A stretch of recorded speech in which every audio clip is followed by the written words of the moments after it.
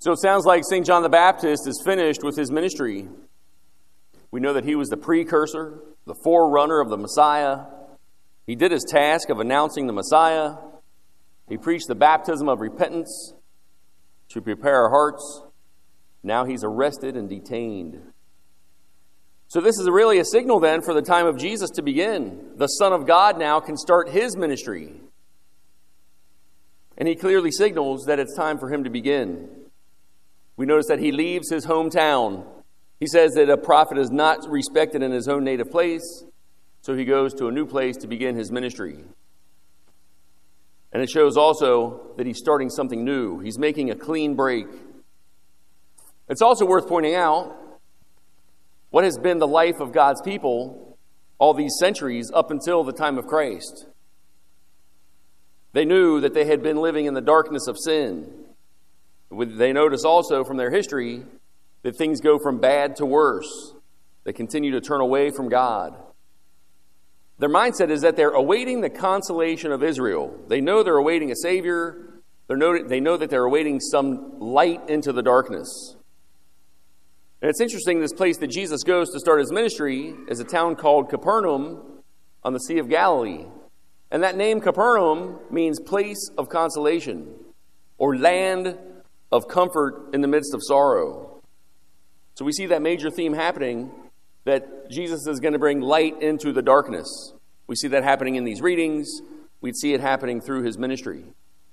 And yes, there is a clean break, but we also know that there's a great continuity.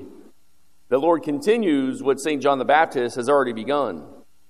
We know that St. John the Baptist preached that baptism of repentance, and Jesus picks up where he leaves off, because his first words for his ministry today are, repent, for the kingdom of heaven is at hand. So have we repented? We might say, what is repentance, Father? What's that word even mean? Well, the word repent means to turn back. It's an invitation for us to turn away from the things that are bad for me and to turn toward God. And of course, the normal way that we do that is to have a regular confession. That's the place where we know that we've turned away from sin and that we've turned toward God. We've asked to be reconciled with him and with everyone else in communion with him, his church. And that's good for ourselves. It's good for our loved ones. So just like parents do all sorts of things that are good for their children, a very important thing for them is to bring their children to confession and show that excellent example, because it's such a spiritual benefit to receive that sacrament regularly. But of course, even though it's a spiritual benefit, we're in a broken humanity and we are prone to sin. Sometimes we don't do what is good for us. We do the opposite of what is good for us in that brokenness. And because of that, the church knows our brokenness, and the church has given us a minimal precept, inviting us to receive the sacrament at least once a year. Not inviting, but it's more of a mandate. Anyway, how minimal is the minimal precept anyway? St. John Paul II, when he was Pope, he pondered over this minimal precept, and he invited us to do a monthly confession. And he asked questions like, can I really remember what I did 11 months ago? Can I really remember where I failed 10 months ago? And of course we can't in our brokenness. And we're really good at telling ourselves, I'm okay, I've been fine, I'm a good person, so that's all I need to do.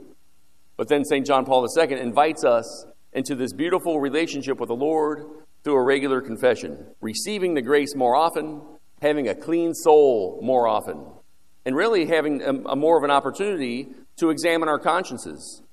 So when I heard about this, I took him up on his advice. I started doing the monthly confession. It's been huge in its spiritual benefits for me. So we talk about this prayer of repentance happening because of that preparation for confession, because of that examination of conscience.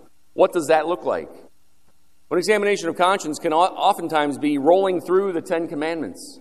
We roll through them in our minds in a prayerful setting and invite the Lord to show us where we might have failed, where he can fix what we have broken.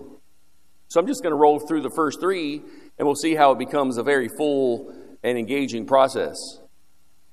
We might ask ourselves, beginning, is my relationship with God more important than this or that sports team, or this or that sport which I play or which I watch?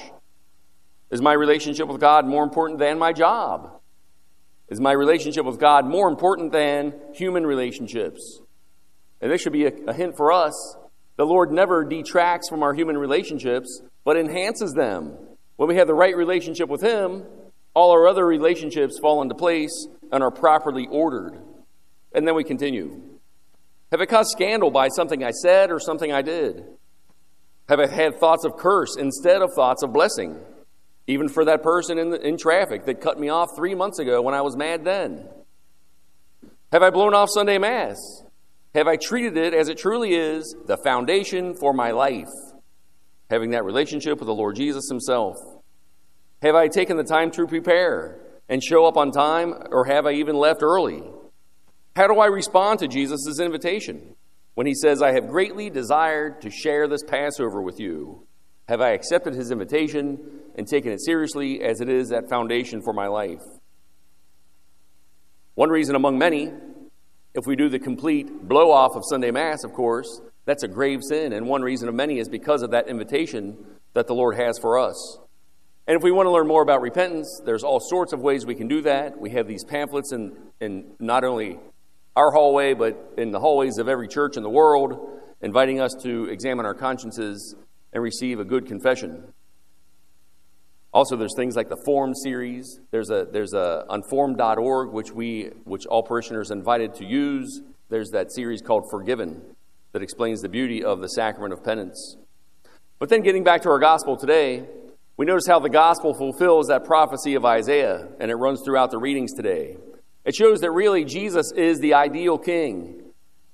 David's kingdom, it first began to fall with these two tribes of Zebulun and Naphtali. So then now Jesus establishes His new ministry in this land of Zebulun and Naphtali near Capernaum, where He begins to rebuild exactly where the kingdom of David started to fall apart.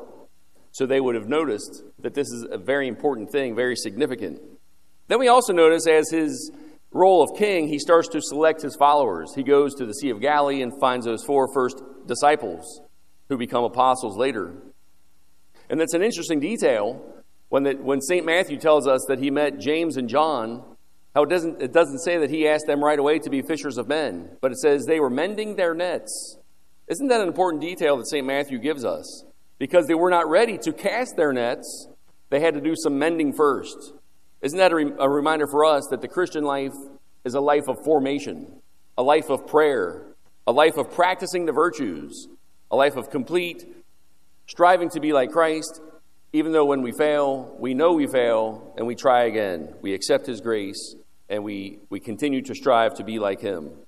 So we notice then this pattern of call and follow. We're called to follow the Lord Jesus, and then as we are formed, we also become those who can call others to follow Jesus as well, becoming those fishers of men, not just among other Christians, but out into the world, into the marketplace, into our own families, our own circles of friends, not staying enclosed on ourselves, but inviting all to know Him.